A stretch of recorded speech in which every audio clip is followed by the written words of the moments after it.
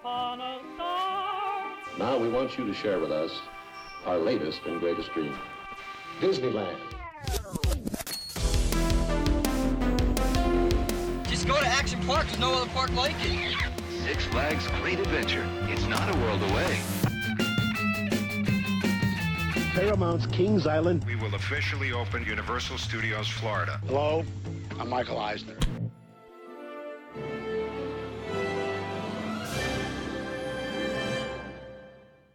Now, here is your host. Hi, Defunctland guests. My name is Kevin Perger, and welcome to this episode of the Defunctland Podcast. Today, I'm joined by an incredibly talented and experienced guest with many years of experience in the theme park industry, Ron Schneider. Before this, however, we would usually do Blast from the Last, but last week's episode did not have a guest, so instead we will just go ahead and do our Top Dog and In the Doghouse segment. Top Dogs in the Beetlejuice Graveyard Reviews comment section are the crack team of Dutch linguists that tried to figure out what Beetlejuice said in the video from Wallaby Holland. I found out that I had a lot of Dutch viewers after the Captain EO episode and was not disappointed this episode when I asked for translators. So even though what he was saying was apparently gibberish, thank you Dutch-speaking viewers anyways. In the Doghouse is no one. Everyone behaved themselves in the comment section this week, which is surprising, but good. It just means we can get on to our special guest star quicker. This podcast will be split into 2 episodes because we have so much wonderful information, so let's get to it. Today I'm joined by theme park actor and writer Ron Schneider. How are you doing, Ron? Just great, Kevin. Thank you. Thank you for coming on. Just to start off, before we get into our questions, I really want to tell the story of how I found you. It was kind of odd. I was looking for, when I was making the Beetlejuice's Graveyard Review episode, the attraction that closed at Universal Studios a couple years ago, I was looking at all the other times Beetlejuice has appeared in Universal Studios parks.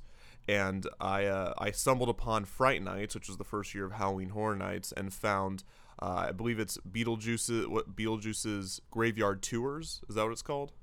Well, we called it the Bates Motel Show. Right. That was the inspiration for it. So it was...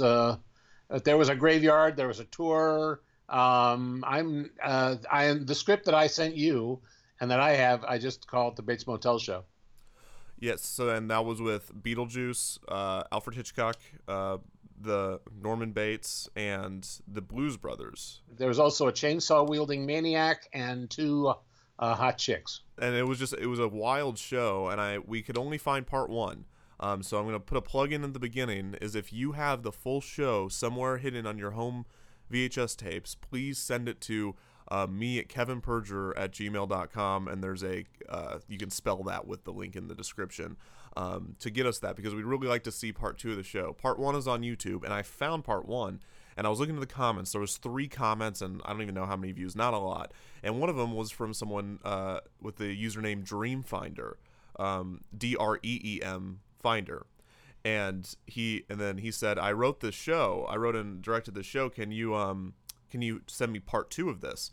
And I was like, wow, this guy wrote the show. I'd love to have him on the podcast if it should be true. And I thought, well, this is the worst trolling ever if he's lying. That's not funny. So he must be telling the truth. And so I went on the YouTube, found his email, emailed him, and then within 30 minutes, Ron emails me back. Did you find part 2? Here's the script. And he sends me the entire script to the Bates Motel Show. And then I look into Ron even more, behind his back, and look him up, and I find his resume in this one article about a new movie he's starring in and all these things that he's done. And so I slyly ask, hey, can you send me some of the things you've done in your resume, just to make sure it was the same person? And it was Ron, and Ron has done so many things in the theme park industry. What was it? Have you been 30 years, you say? 40. And so I'm going to let Ron talk. Ron, can you tell me a little bit about everything you've done? Oh, well, I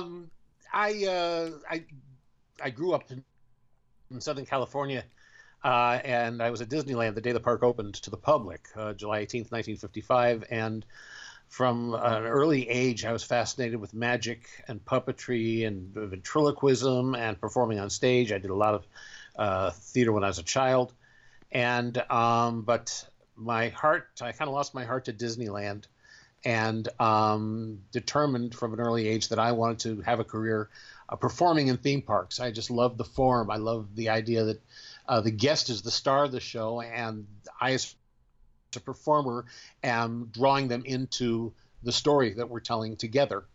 So as soon as I could, I got my first theme park job was at Magic Mountain in the summer of 1970 when it opened. I was a ride operator. I also that same year was in wardrobe issue at Disneyland for 2 weeks for the Christmas parade, and that kind of started the ball rolling. I stayed at Magic Mountain for a number of years. I worked with wild animals there. I wrote spiels for the different rides. I got a job as a street performer doing a funny medicine pitch on the streets of Spilliken Corners Crafts Village. I worked at Universal Studios as a tour guide. In 1976, I worked at various themed restaurants in Southern California. I was Henry VIII at 1520 AD Medieval Restaurants in Los Angeles and San Diego.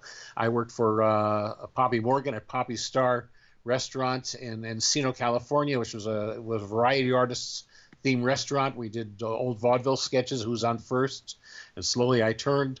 Finally, I got my dream job, went to Disneyland in 1980. I was in the Golden Horseshoe Review understudying Wally Bogue at Disneyland. At the same time, I was working at Universal Studios as the figurehead for a $3 million theme restaurant called Wallpopper's Wagon Works. I did that for a couple of years. Then Epcot Center opened, and Disney brought me out to Florida, where I created the strolling Dreamfinder character for the Journey into Imagination, the Kodak Pavilion at Epcot. I did that for 5 years. I left there, went to a themed dinner show in Kissimmee called Fort Liberty that I wrote, directed, and starred in for a couple of years. I wrote for Chuck E. Cheese for a couple of years, writing their stage shows and videos.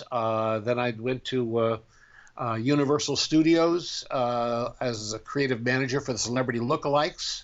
That turned into a full-time writing job for the studio. Then they had a big change in management, and all of the entertainment people slowly faded away. I was the last one to go. Since then, I worked at Titanic, the exhibition, for 6 years as an actor guide and writer for them. I worked at a couple of other theme restaurants, one up in Canada in Banff Springs Resort.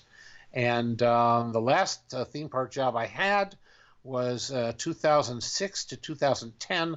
I was one of the monsters at the Monsters Incorporated laugh floor at the Magic Kingdom. And that's my career in a nutshell. Wow, that is a amazing and long career in the theme park industry. So you were there on opening day at Disneyland, in the opening day to the public. Yep. Wow, and so you've just seen everything transform, develop. You've seen all the innovations from just the start, and you've been a part of it. Yeah, it's, as far as live performance is concerned, I did a lot of it, yeah. So take me back. What got you started in the theme park industry? Like I say, I went to Disneyland about twice a year growing up, and always loved it. Always anticipated it, going the night before I could never sleep. And we'd get to the park and collect our tickets and run around. But when Walt passed away in 1966, it just struck me what a tremendous influence he'd been on my life. And the next time I went to Disneyland, I broke off from my family. And I was walking around, sitting on Main Street, watching the people, and it just struck me that something was going on here that was more than people just going on rides. By this time, I'd done a bit of theater, and I recognized that this was a giant stage, and that the show was about the people. It was their experience that the people were paying for, was their personal experience. And this fascinated me. In 1970, I saw a show there called the Golden Horseshoe Review with Wally Bogue. And I saw this guy doing this show, and I just wanted to be him. I just wanted to do what he was doing. And I immediately started researching Disneyland, its history, and how it worked. I would sneak around backstage. I went to the Los Angeles Public Library, spent an entire day reading everything I could find in the microfilm files about the history of Disneyland, and I would write to the company, and I would ask them questions about operations, and just the whole form fascinated me, and I decided, I realized that everything I was reading was about the park in general. There was nothing about live performance in the park, And the few shows, live shows that they had, the live shows were very, very simplistic. And I just had the feeling there was more that could be done with this, that this was a new art form that had yet to be explored. And I wanted to learn as much as I could about it. And that's kind of driven me my whole life. I was fascinated with the creative challenges of creating magic in the real world, within the guests, creating that magic experience within the guests, but doing it in the real world. This study drove me to take all these jobs and to explore when I was in these jobs, everything I could learn about that guest experience and how it worked and how it could be influenced in a storytelling way, in a theatrical way. The jobs I took, I never lasted more than 6 years. I think is the longest time I lasted in any one job.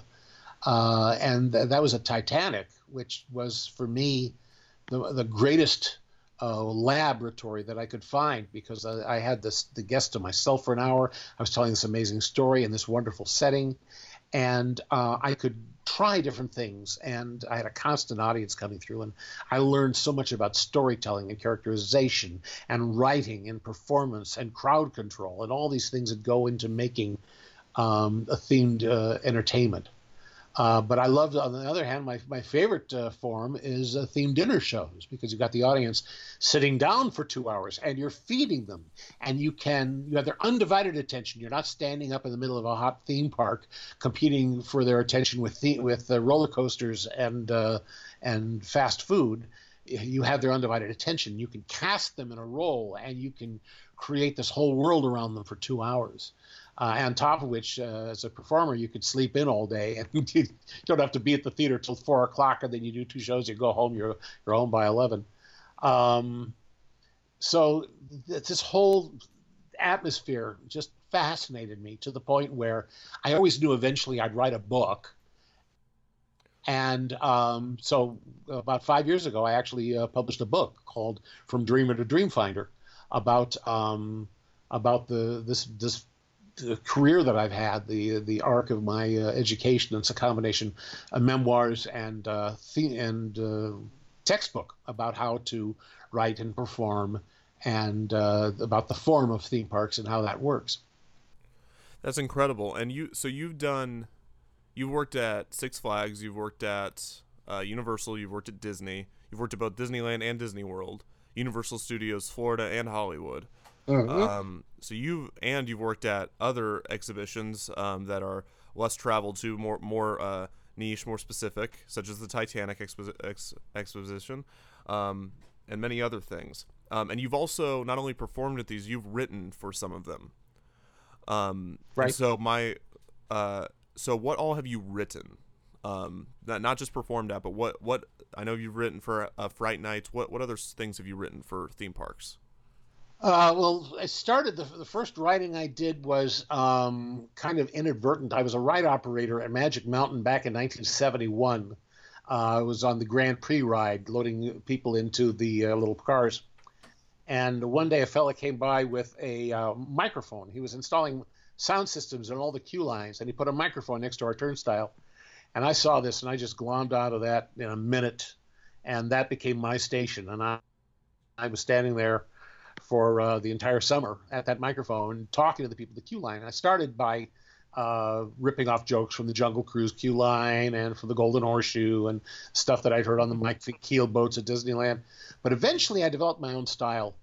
And then I got overtime working on other attractions around the park, and I wrote spiels for the Roundup and the Gold Rusher and the Log Jammer, and people working during the day started using my material in the queue lines. That was the first actual writing that I ever did, although it was, kind of on the job. It wasn't sitting down and penning anything. But the first real writing I did was when Jay Stein was the head of president of MCA Attractions, and they created a $3 million theme restaurant called Womp Hopper's Wagon Works. That was all themed around a wagon factory from the 1800s. Beautiful, old, building. They built this with old barnwood, so it looked completely authentic. It had wagons, full-size wagons and stagecoaches hanging from the ceiling. And it was all built around this character of C.L. Wampopper, who was the crook who ran this wagon factory back in the 1800s. And he was like the original used car salesman, a real sleazebag. And they had designed this place, and it was going to have, the walls are going to be covered with crooked ads and letters of complaint from people who he'd ripped off. Well, I was working at Magic Mountain this summer doing the medicine pitch, and Jay Stein and his wife, who were working on this restaurant, he saw me doing my medicine pitch, and he turns to his wife and he goes, "This guy's C.L. Wampopper."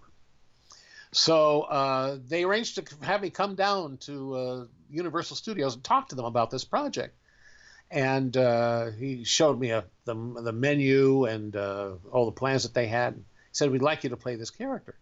Well, I'd been working in themed restaurants for about 10 years at this point. And I said to him, "Well, you should make all the waiters salesmen, and all the busboys mechanics, and all the seating hosts should be sales managers." And he said, "Okay, you're creative manager." So now I'm in this new position, and I want to theme this thing out. I want to hire talented people, because Hollywood's full of them, and most of them are unemployed, and I want them to be playing these characters as they're serving the guests. And so I wrote this very thick notebook full of material. Some of it was okay, some of it wasn't very good, that I gave out to the people who were working there. And we opened with the stuff, and eventually I kind of quit as a creative manager because Universal wanted me, Jay Stein wanted me watching everybody and approving everything, and that's not my style. I like to hire talented people and let them go, which is what Walt Disney used to do. And what happened was I inspired my people the right way, and it took off on its own, and we became like the biggest party place in the San Fernando Valley that summer. And the food was great, and the music was great, and we had this wild atmosphere. So that was the first writing that I ever did.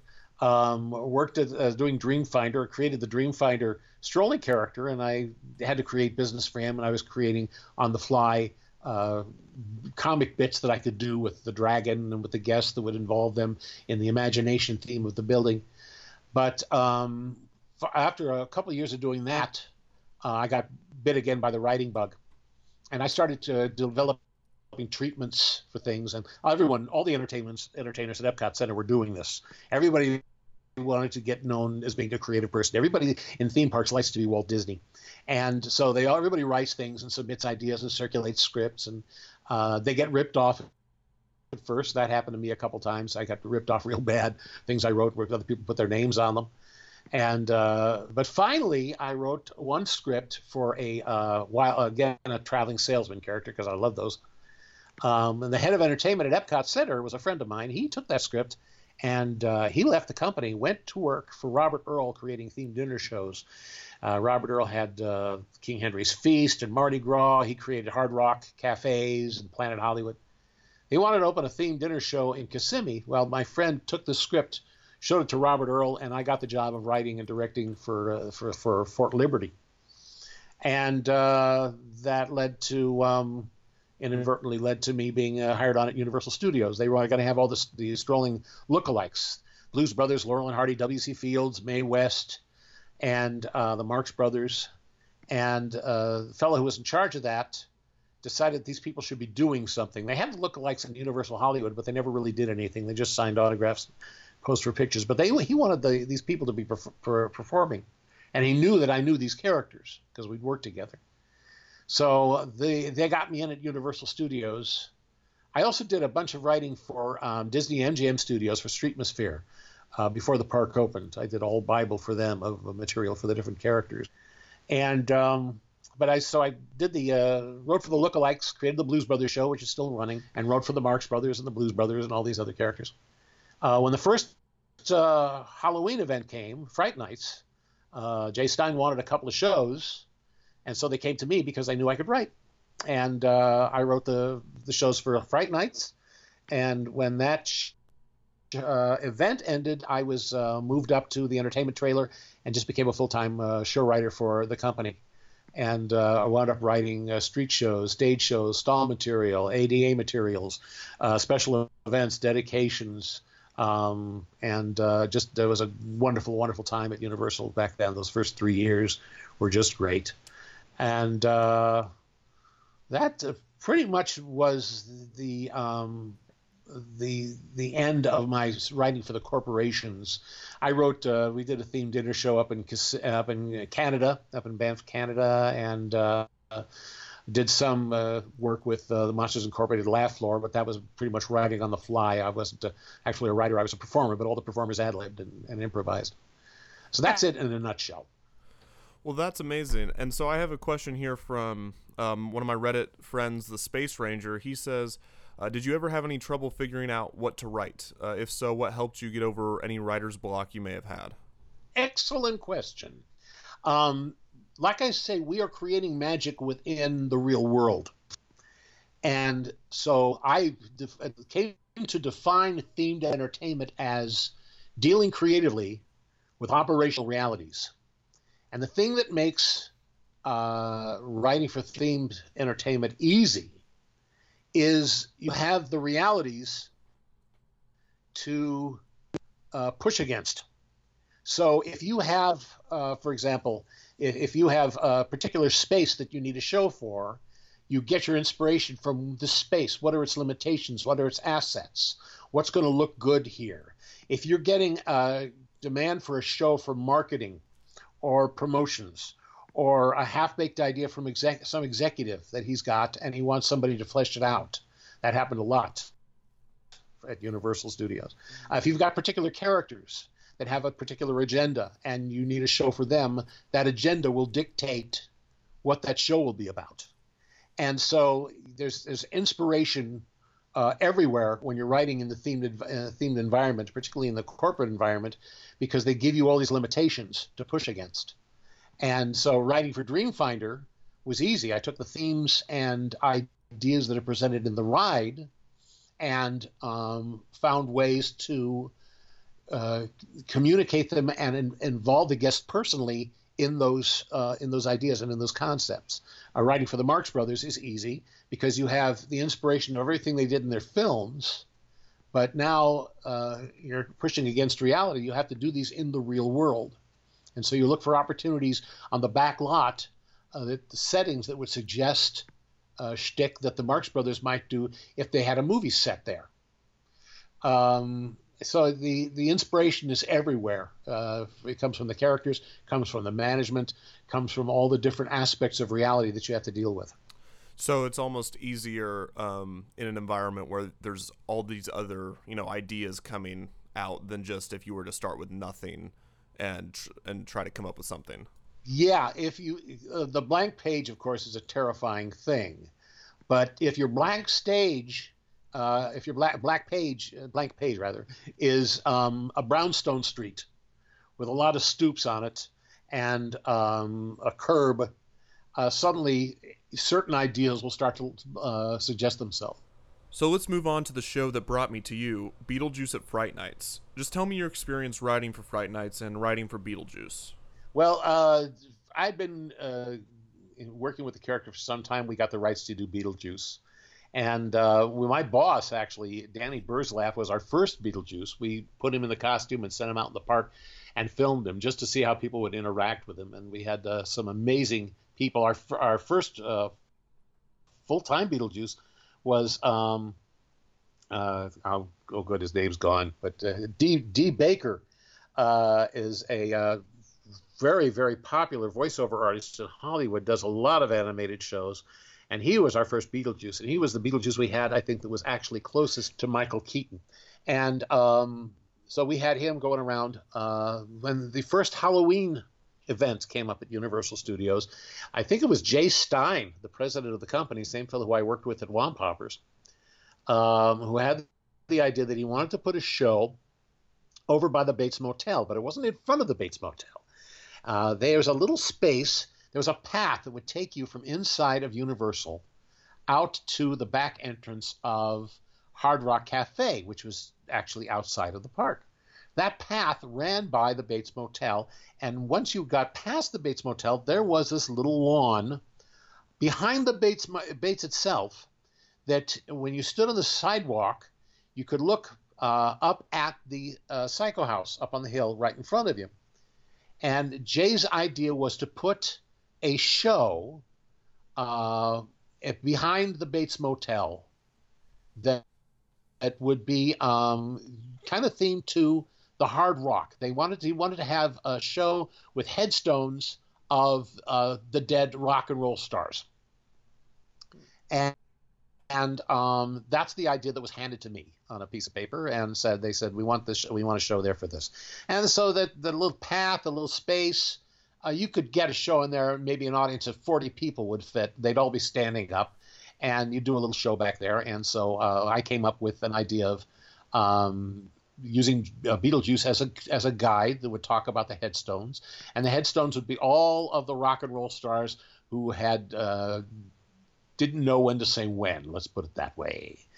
So there'd be gravestones for Elvis and all the other ones who passed away. John Belushi would be in there, and then the finale of the show, I wanted to run a cable from the mother's window in front of the Bates Mansion. This cable, black cable, would run from that window back over the audience's head and behind them. And I wanted to rig up a dummy of Mother that would come flying out of that window and scare the hell out of the audience and fly past them. And I thought that would be, that could be the show. It's a little thing. So I did up a treatment for that and sent it up to my boss, who was Neil Miller, was in charge of entertainment at the time. And Neil said, "That's great. Make it bigger." And so I started looking, what else could I add? And I came up with the idea of digging a tunnel from inside the Bates Motel to one of the graves. And I wanted a decomposed Elvis to come up out of the grave and to sing something. And so I thought, what could he sing? Because I'm good at doing parody lyrics. So I looked at some Elvis stuff, and then I got hit upon the song Heartbreak Hotel. And I thought, my God, he could sing a commercial for the Bates Motel. So I wrote, "Well, since my life is ended, I found a new place to dwell. It's under the stairs with Mama Bates at the Bates Motel. I tell you, you'll love the decor, baby. You'll dig the plumbing. The tub so comfy, you could die." And wrote a couple other verses for that and sent that to Neil Miller. And he says, "Yeah, we can dig a tunnel for you. We can get Elvis, make it bigger." So now I'm looking at this thing. If he wants me to make this bigger, and only 40 people are going to be able to see this thing at any one time, I said, if he wants me to make it bigger, I'm going to move the concept out and just put it in the Bates Motel parking lot. And so I gave no consideration to budget. I gave no consideration to crowd control. I just wanted to tell the story. When I'm writing a treatment, I don't think about the audience. I think about the person sitting in the office reading the treatment and communicating to them. And I don't worry about the practicalities of it. I'm just telling the story, because the whole idea of writing for theme parks is the shows will always evolve, because you're impacted by budget, production, the realities of casting, the realities of adding costume and makeup and sound and lights. All these things cause the show to evolve, and you have to evolve with them. So I don't worry about that at this point. I just worry about telling the story. So I said, okay, we're going to put a dozen graves out in front of the parking lot of the Bates Motel, and if the show's going to have music, our musical stars at Universal, they're the Blues Brothers. And so I hit upon the idea of the Blues Brothers checking into the Bates, and Beetlejuice doing the graveyard tour. And if we're going to be in the Bates Motel, we got to have Norman Bates, and we got to find a reason for the Blues Brothers to give a concert. And who else could be in the motel at the same time that could give us a plot point, give us some violence, give us some excitement. And so I just started writing. And that's how the show evolved. I gave this treatment to Neil, and he approved the thing, and they spent a fortune putting this thing together. We had bleachers. We had like 5-6 bleachers set up ringing the property. They actually dug me 2 tunnels, one for Elvis that Beetlejuice also used to make his entrance, and then we had one for a chainsaw-wielding maniac who was in room 2, blasting heavy metal music and really pissing everybody off. So what happened was that we went to complain. We pounded on the door. He opened the door. We stabbed him in the chest. There was blood everywhere. Slammed the door. He's dead. But he comes back as the Blues Brothers are trying to start their concert. Jake blows him away with a shotgun. That kills him, blows him back into his room, door closes. But then at the end of the show, he's been stabbed, he's been shot. He comes back with a chainsaw, threatens the audience with the chainsaw. We throw him into one of the open graves. We throw in a stick of dynamite, and we blow him up. That's the end of the show. The Blues Brothers sang a couple numbers. We had these hot chicks that were traveling with them. They were singing backup. And my favorite part of the show was I had Mother Bates come out and sing backup with the 2 girls. So we had a terrific actor. Paul Sanders was our Norman Bates. He was wonderful. We actually had the costume, Norman Bates costume that Anthony Perkins wore in Psycho 4, the TV movie, which is the one that the sets in Florida were built for. And that's the way that the show evolved. It was a tremendous success. We added performances. People who saw it remembered it. And the following year, Jay Stein wanted that same show, but there was a change in management at Universal Studios, and the new people coming in didn't seem to want it, and so it was the first and last time that show was seen. But I'm very, very proud of the script, very proud of everyone that participated in it. Our Beetlejuice was John. I can't remember his last name. And the Blues Brothers were Dan Meisner and Keith Colby, who were our A-Team Blues Brothers. They did a wonderful, wonderful job with it. I wish I could remember the name of the 2 hot chicks. But it was just one of the great experiences for me, and one of the things I'm proudest of having written.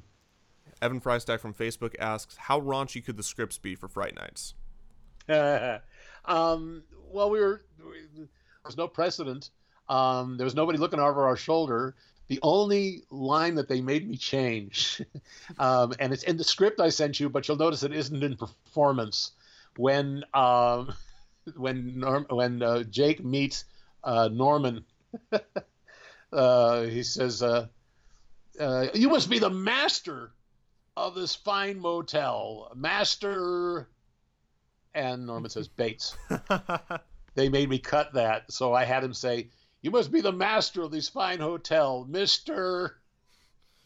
And so that's as close as I could get. That's a fantastic pun. I don't know why they didn't let you keep that. Because they're just being careful, But it's, management's a funny thing. We were at one of the final dress rehearsals for the show, and the new head of attractions for the parks, the fellow I used to work with when I was a tour guide at Universal, he worked his way up through the company. And he was sitting next to me in the bleachers for one of the final dresses. And Norman comes walking out at the top of the show and says, "Good evening, everyone. I'm Norman." And this fella turns to me and says, "Nobody knows who Norman Bates was. Nobody's going to get this." And I said, "You've got a half mile away from where we're sitting, you've got an entire building dedicated to Alfred Hitchcock and Psycho. I think they're going to know who Norman Bates is." And of course, the audience died at that joke. They loved that joke, and they got the whole show. Now it's been decades since, and I don't know how well it's going to go over. I mean, a lot of my life nowadays is people saying to me, "Look, honey, this is the original Dreamfinder," and they go, "Who's the Dreamfinder?" And so time passes, but you're right to your audience. You're right to the themes that you're presented, and I think that I personally think Psycho is timeless, and people always know who Norman Bates is. At least certain people always know who Norman Bates is. People who are film fans, and you didn't have to know Psycho and Norman Bates to get the show. The Blues Brothers and everything like that. They're all archetypes, and so the show works in that sense. By the way, you said that Alfred Hitchcock is in the script. He is. I did the voice of Alfred Hitchcock, and I also did the voice of Mother. And so Beetlejuice at Fright Nights, just Beetlejuice in the parks in general. Did you love the character of Beetlejuice? Did you love the movie, or was it just something that they gave you the property and you thought, well, this is interesting and I can write about this? Well, of course, I loved the movie, and I loved what Michael Keaton did with it. And the character in the park, I loved being able to have him run loose. We had one of the gags I gave to Dee to do was he had a small rubber worm in the corner of his cheek when he would run around with people, and he would go in to grab a girl and go like he's going to kiss her, and then he'd let the little rubber worm pop out of his mouth. Scare the hell out of people. I also gave him a little squeak toy he had in his pocket, and he would conceal this in his hand, and he'd run over to a garbage can and thrust his arm into the garbage can like he's fishing around, and then he'd bring his hand out and squeaking the squeak toy, and it sounds like he caught something in there that he was going to eat.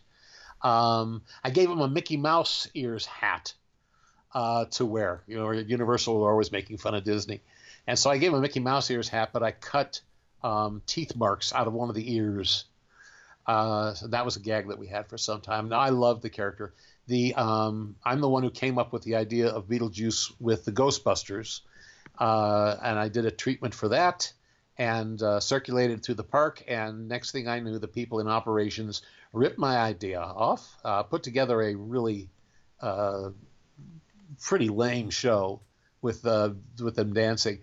For the problem with doing Beetlejuice in the parks was that people who don't know really how to write anything new tend to regurgitate what we saw in the movie. Mm-hmm. I consider this to be a waste of the audience's time. We've seen that. These characters have a life beyond what we saw in the movie. And so why regurgitate what's in the movie? So every time anybody does Beetlejuice nowadays, what are you going to hear? You're going to hear Harry Belafonte. Mm-hmm. Well, there's 1,000 pieces of more bizarre music that we haven't heard. And why wouldn't Beetlejuice use those? I was writing for Disney. I created the Mickey Mouse, Mickey's Birthday Land Express was the train ride back in on Mickey's 60th birthday when they built Mickey's Birthday Land in the back of the Magic Kingdom. And I was brought in to create the train experience for the steam train that would take you back to Mickey's Birthday Land.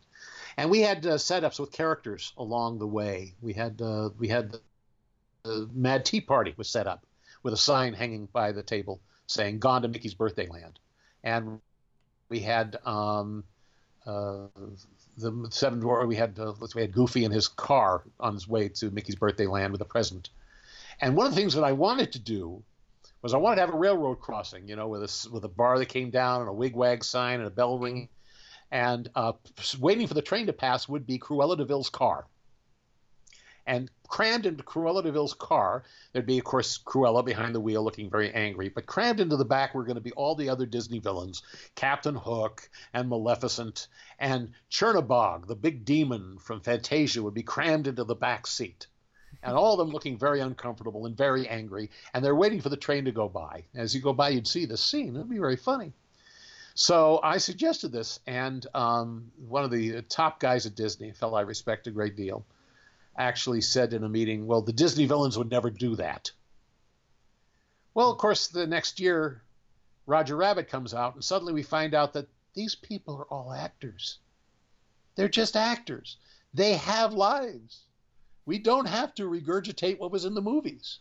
We can have them doing other things, so that when you see Roger Rabbit, you see Snow White and the Wicked Queen going shopping for apples. You know, these are all just characters. They're all just stories, and we can do anything we want with them.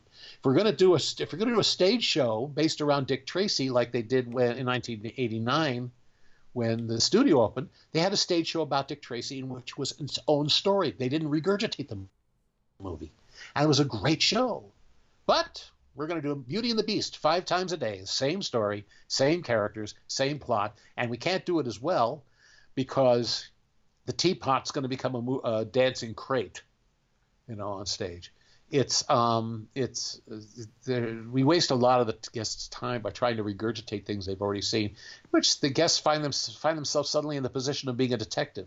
They're trying to discover what's the connection between what they know and what they're seeing on stage, and it shouldn't be that way. It's a different medium. The stories need to evolve, and this is true with Beetlejuice. He has his own life, so let him live outside the movie.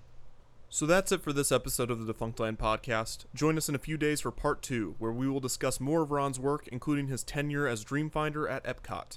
Until then, don't forget to review, rate, and subscribe. Thank you for listening, and thank you for visiting Defunctland.